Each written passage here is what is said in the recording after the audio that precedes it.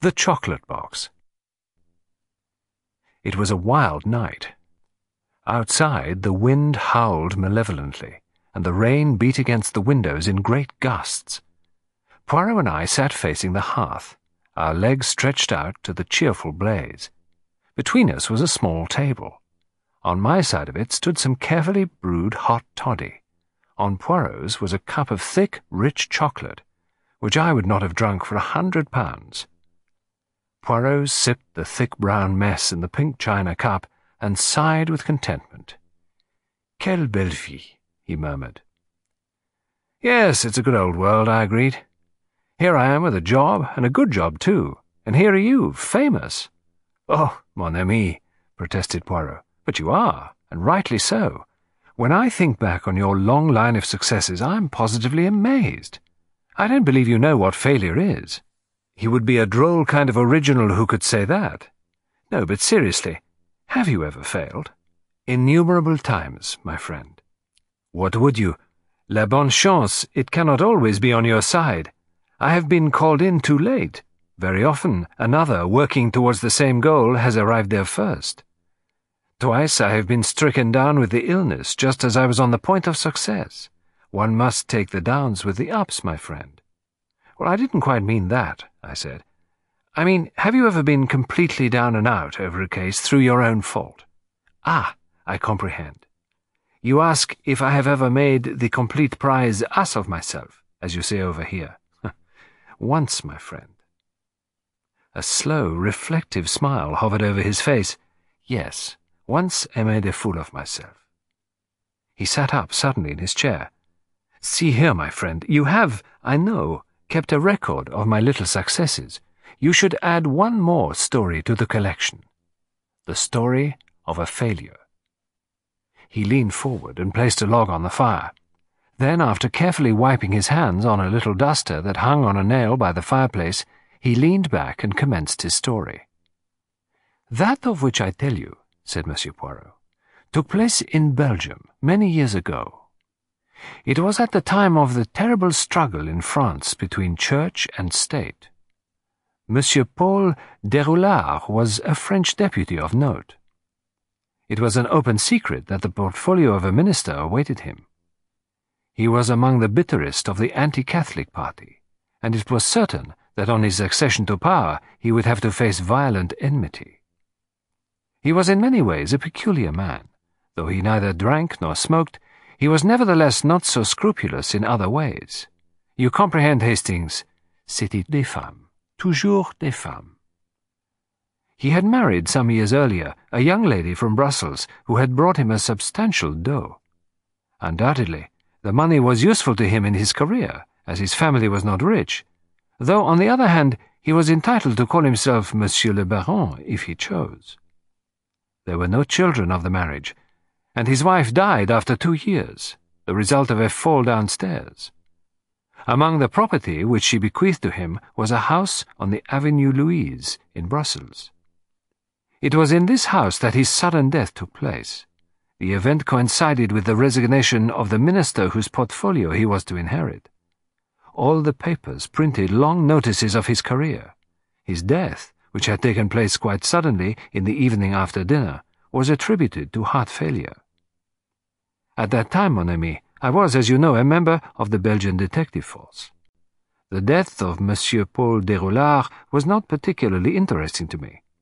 I am, as you know, bon catholique, and his demise seemed to me fortunate. It was some 3 days afterwards, when my vacation had just begun, that I received a visit at my own apartments. A lady, heavily veiled, but evidently quite young, and I perceived at once that she was a jeune fille tout à fait comme il faut. "You are Monsieur Hercule Poirot?" she asked in a low, sweet voice. I bowed. "Of the detective service?" Again I bowed. "Be seated, I pray of you, mademoiselle," I said. She accepted a chair and drew aside her veil. Her face was charming, though marred with tears, and haunted as though with some poignant anxiety. "Monsieur," she said, "I understand that you are now taking a vacation. Therefore you will be free to take up a private case. You understand that I do not wish to call in the police." I shook my head. "I fear what you ask is impossible, mademoiselle. Even though on vacation, I am still of the police." She leaned forward. "Écoutez, monsieur. All that I ask of you is to investigate. The result of your investigations, you are at perfect liberty to report to the police. If what I believe to be true is true, we shall need all the machinery of the law." That placed a somewhat different complexion on the matter, and I placed myself at her service without more ado. A slight colour rose in her cheeks. "I thank you, monsieur. It is the death of Monsieur Paul Déroulard that I ask you to investigate." "Comment?" I exclaimed, surprised. "Monsieur, I have nothing to go upon, nothing but my woman's instinct, but I am convinced, I tell you, that Monsieur Déroulard did not die a natural death." "But surely the doctors—" "Doctors may be mistaken. He was so robust, so strong. Ah, Monsieur Poirot, I beseech of you to help me." The poor child was almost beside herself. She would have knelt to me. I soothed her as best I could. "I will help you, mademoiselle. I feel almost sure that your fears are unfounded, but we will see. First, I will ask you to describe to me the inmates of the house." "There are the domestics, of course, Jeannette, Felice, and Denise, the cook. She has been there many years. The others are simple country girls. Also there is François, but he too is an old servant. Then there is Monsieur Déroulard's mother, who lived with him, and myself. My name is Virginie Ménard. I am a poor cousin of the late Madame Déroulard, Monsieur Paul's wife, and I have been a member of their ménage for over 3 years. I have now described to you the household. There were also 2 guests staying at the house, and they were Monsieur de Saint-Elard, a neighbor of Monsieur Déroulard in France, also an English friend, Mr. John Wilson. Are they still with you? Mr. Wilson, yes, but Monsieur de Saint-Elard departed yesterday. And what is your plan, Mademoiselle Ménard? If you will present yourself at the house in half an hour's time, I will have arranged some story to account for your presence. I had better represent you to be connected with journalism in some way. I shall say you have come from Paris, and that you have brought a card of introduction from Monsieur de Saint-Elard. Madame Déroulard is very feeble in health, and will pay little attention to details. On Mademoiselle's ingenious pretext, I was admitted to the house, and after a brief interview with the dead deputy's mother, who was a wonderfully imposing and aristocratic figure, though obviously in failing health, I was made free of the premises. "I wonder, my friend," continued Poirot, "whether you can possibly figure to yourself the difficulties of my task. Here was a man whose death had taken place 3 days previously. If there had been foul play, only one possibility was admissible: poison.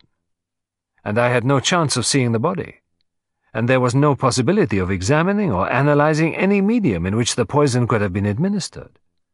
There were no clues, false or otherwise, to consider. Had the man been poisoned? Had he died a natural death? I, Hercule Poirot, with nothing to help me, had to decide. First, I interviewed the domestics, and with their aid I recapitulated the evening. I paid especial notice to the food at dinner and the method of serving it. The soup had been served by Monsieur Déroulard himself from a tureen. Next, a dish of cutlets, then a chicken. Finally, a compote of fruits. And all placed on the table and served by Monsieur himself. The coffee was brought in a big pot to the dinner table. Nothing there, mon ami. Impossible to poison one without poisoning all.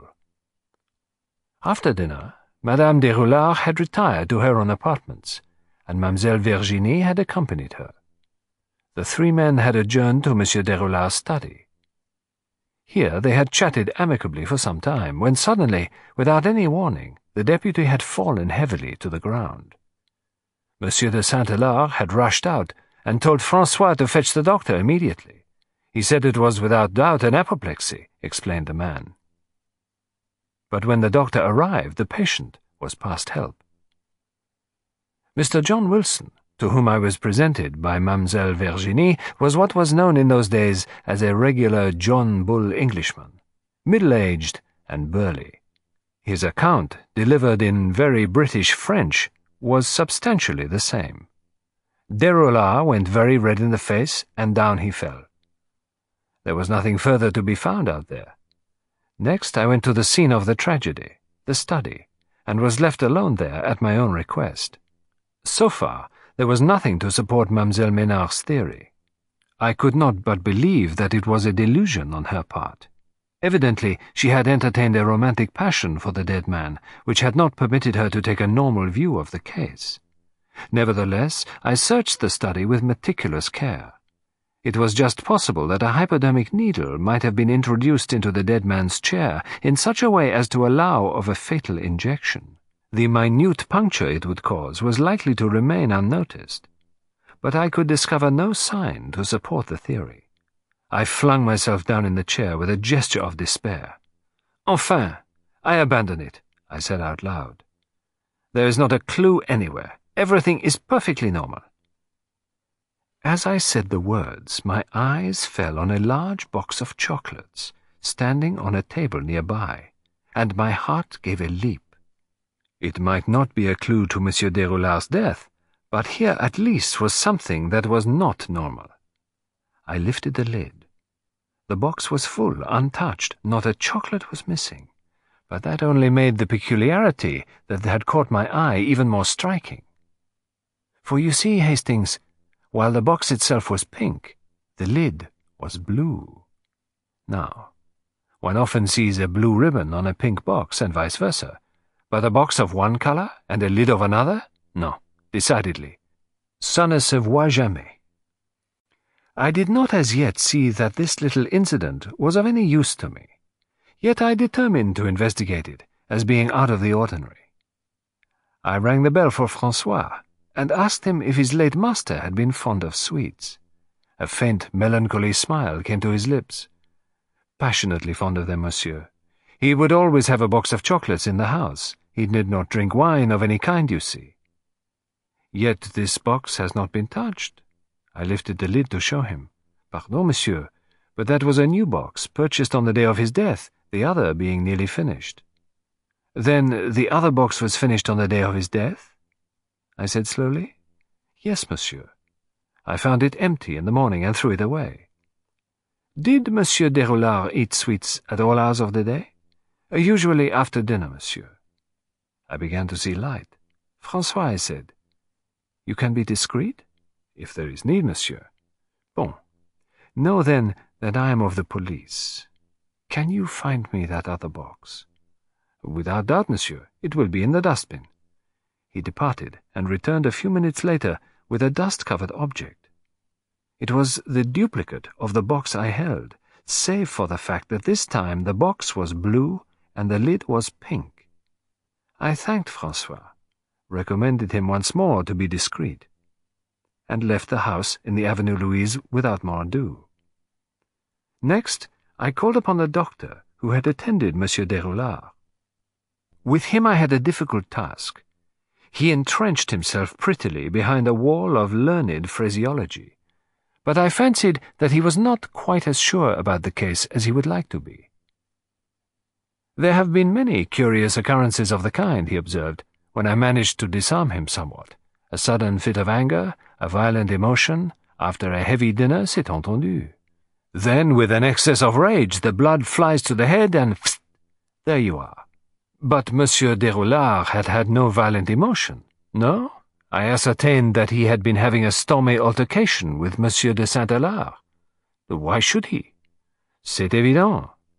The doctor shrugged his shoulders. Was not Monsieur de Saint-Alard a Catholic of the most fanatical? Their friendship was being ruined by this question of church and state. Not a day passed without discussions. To Monsieur de Saint-Alard, Deroulard appeared almost as Antichrist. This was unexpected, and gave me food for thought. "One more question, doctor. Would it be possible to introduce a fatal dose of poison into a chocolate?" "It would be possible, I suppose," said the doctor slowly.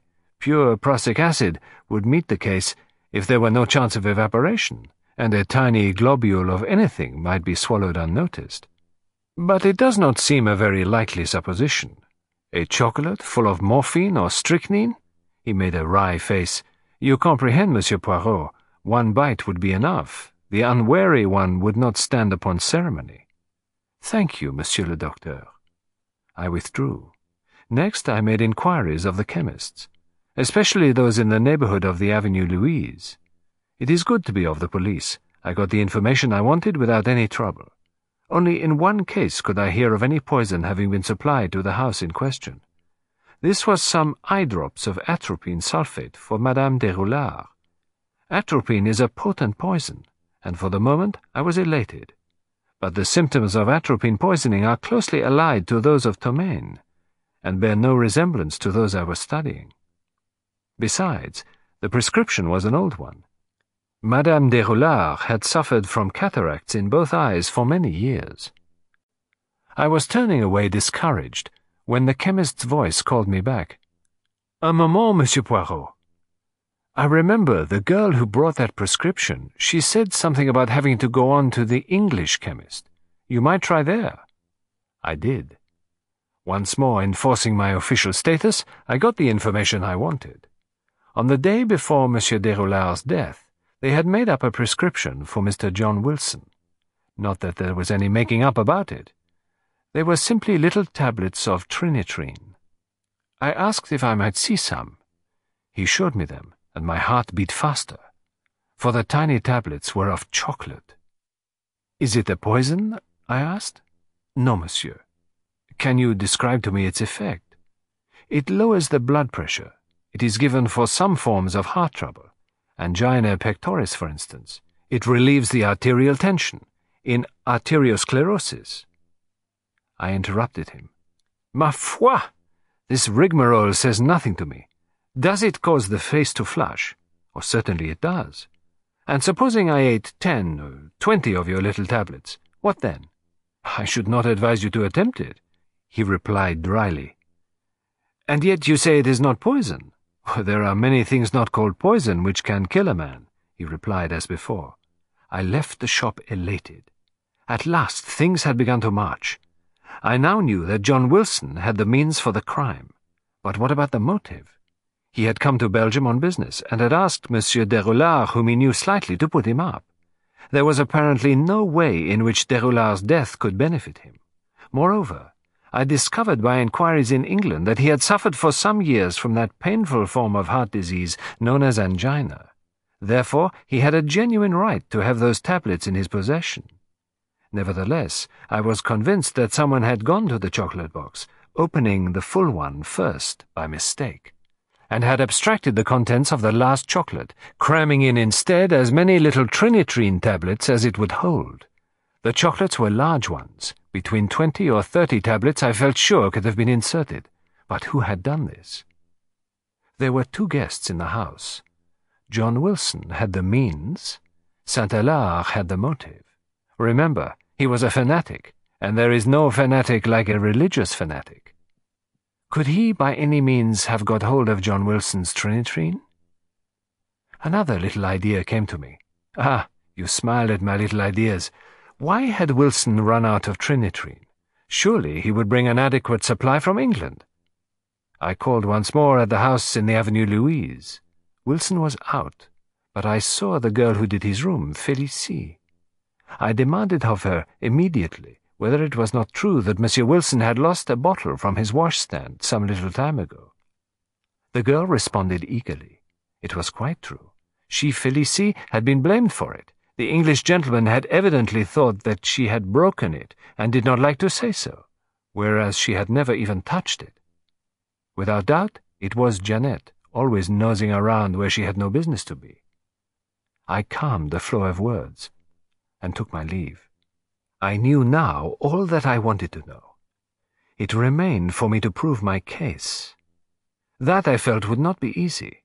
I might be sure that Saint-Hilaire had removed the bottle of trinitrine from John Wilson's washstand, but to convince others, I would have to produce evidence, and I had none to produce. Never mind. I knew that was the great thing. You remember our difficulty in the Styles case, Hastings? There again, I knew, but it took me a long time to find the last link which made my chain of evidence against the murderer complete. I asked for an interview with Mademoiselle Ménard. She came at once. I demanded of her the address of Monsieur de Saint-Elard. A look of trouble came over her face. "Why do you want it, monsieur?" "Mademoiselle, it is necessary." She seemed doubtful, troubled. "He can tell you nothing. He is a man whose thoughts are not in this world. He hardly notices what goes on around him." "Possibly, mademoiselle. Nevertheless, he was an old friend of Monsieur Deroulard. There may be things he can tell me, things of the past, old grudges, old love affairs." The girl flushed and bit her lip. "As you please, but I feel sure now that I have been mistaken. It was good of you to accede to my demand, but I was upset or almost distraught at the time. I see now that there is no mystery to solve. Leave it. I beg of you, monsieur." I eyed her closely. "Mademoiselle," I said, "it is sometimes difficult for a dog to find a scent, but once he has found it, nothing on earth will make him leave it. That is, if he is a good dog. And I, mademoiselle, I, Hercule Poirot, am a very good dog." Without a word, she turned away. A few minutes later, she returned with the address written on a sheet of paper. I left the house. François was waiting for me outside. He looked at me anxiously. "There is no news, monsieur?" "None as yet, my friend." "Ah, pauvre Monsieur Deroulard," he sighed. "I too was of his way of thinking. I do not care for priests. Not that I would say so in the house. The women are all devout, a good thing perhaps. Madame est très pieuse, et Mademoiselle Virginie aussi." Mademoiselle Virginie, was she très pieuse? Thinking of the tear-stained, passionate face I had seen that first day, I wondered. Having obtained the address of Monsieur de Saint-Elard, I wasted no time. I arrived in the neighborhood of his chateau in the Ardennes, but it was some days before I could find a pretext for gaining admission to the house. In the end, I did. How do you think? As a plumber, mon ami. It was the affair of a moment to arrange a neat little gas leak in his bedroom. I departed for my tools and took care to return with them at an hour when I knew I should have the field pretty much to myself. What I was searching for I hardly knew. The one thing needful I could not believe there was any chance of finding. He would never have run the risk of keeping it. Still, when I found the little cupboard above the washstand locked, I could not resist the temptation of seeing what was inside it. The lock was quite a simple one to pick. The door swung open. It was full of old bottles. I took them up one by one with a trembling hand. Suddenly I uttered a cry. Figure to yourself, my friend, I held in my hand a little phial with an English chemist's label. On it were the words, "Trinitrine tablets, one to be taken when required, Mr. John Wilson." I controlled my emotion, closed the cupboard, slipped the bottle in my pocket, and continued to repair the gas leak. One must be methodical. When I left the chateau and took the train for my own country as soon as possible, I arrived in Brussels late that night. I was writing out the report for the Préfet in the morning when a note was brought to me. It was from old Madame Deroulard, and it summoned me to the house in the Avenue Louise without delay. François opened the door for me. "Madame la Baronne is awaiting you." He conducted me to her apartments. She sat in state in a large armchair. There was no sign of Mademoiselle Virginie. "Monsieur Poirot," said the old lady, "I have just learned that you are not what you pretend to be. You are a police officer." "That is so, madame." "You came here to inquire into the circumstances of my son's death." Again I replied, "That is so, madame." "I should be glad if you would tell me what progress you have made." I hesitated. "First, I would like to know how you have learned all this, madame." "From one who is no longer of this world." Her words, and the brooding way she uttered them, sent a chill to my heart. I was incapable of speech. "Therefore, monsieur, I would beg of you most urgently to tell me exactly what progress you have made in your investigation." "Madame, my investigation is finished. My son was killed deliberately." "You know by whom?" "Yes, madame." "Who then?" "Monsieur de Saint-Elard." "You are wrong. Monsieur de Saint-Elard is incapable of such a crime. The proofs are in my hands. I beg of you once more to tell me all." This time I obeyed, going over each step that had led me to the discovery of the truth. She listened attentively. At the end she nodded her head. Yes, yes, it is all as you say, all but one thing. It was not Monsieur de Saint-Hilaire who killed my son. It was I, his mother. I stared at her. She continued to nod her head gently. It is well that I sent for you. It is the providence of the good God that Virginie told me before she departed for the convent what she had done. Listen, Monsieur Poirot. My son was an evil man. He persecuted the church. He led a life of mortal sin. He dragged down the other souls beside his own. But there was worse than that. As I came out of my room in this house one morning, I saw my daughter-in-law standing at the head of the stairs. She was reading a letter. I saw my son steal up behind her. One swift push, and she fell, striking her head on the marble steps. When they picked her up, she was dead. My son was a murderer, and only I, his mother, knew it.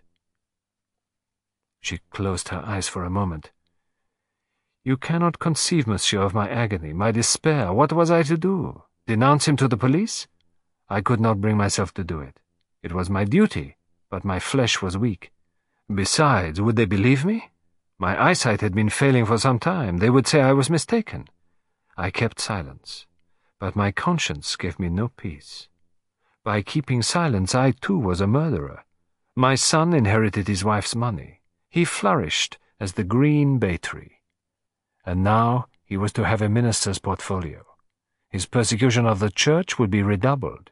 And there was Virginie. She, poor child, beautiful, naturally pious, was fascinated by him. He had a strange and terrible power over women. I saw it coming. I was powerless to prevent it.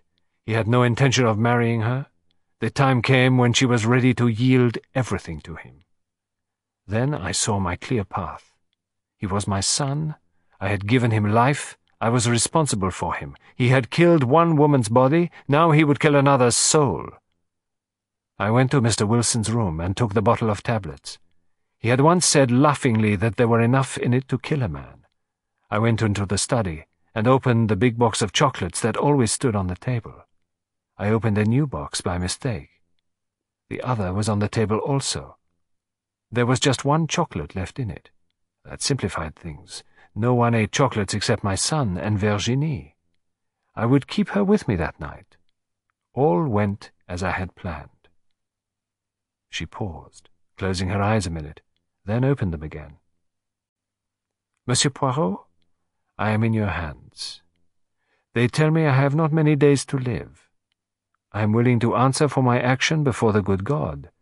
Must I answer for it on earth also? I hesitated.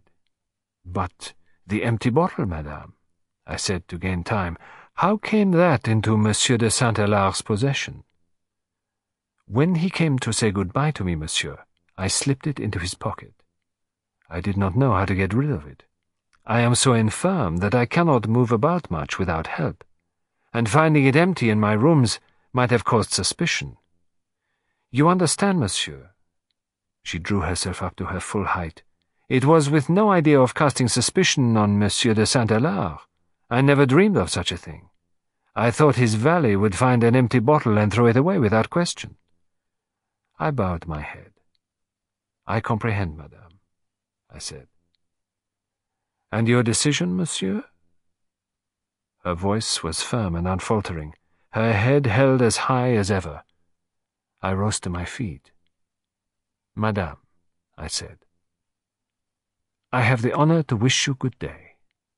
I have made my investigations, and failed. The matter is closed. Poirot was silent for a moment, and then said quietly, She died just a week later. Mademoiselle Virginie passed through her novitiate and duly took the veil. That, my friend, is the story. I must admit that I do not make a fine figure in it. Oh, but that was hardly a failure, I expostulated. What else could you have thought under the circumstances? Ah, sacré, mon ami, cried Poirot, becoming suddenly animated. Is it that you do not see? But I was 36 times an idiot.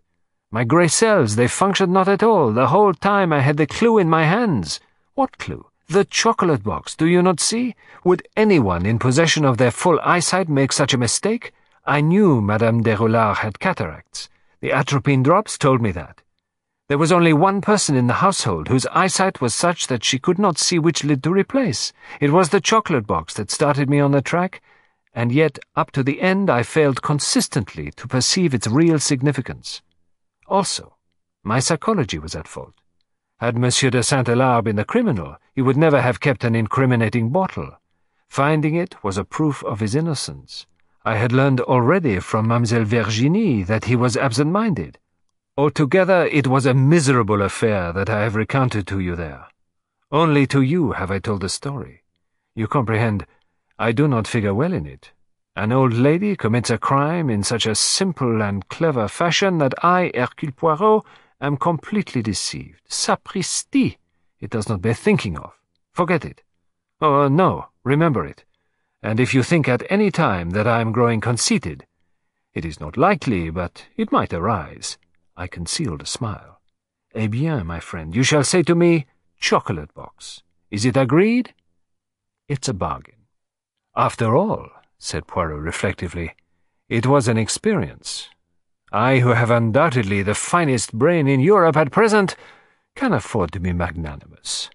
Chocolate box, I murmured gently. Pardon, mon ami? I looked at Poirot's innocent face as he bent forward inquiringly, and my heart smote me. I had suffered often at his hands, but I, too, though not possessing the finest brain in Europe, could afford to be magnanimous.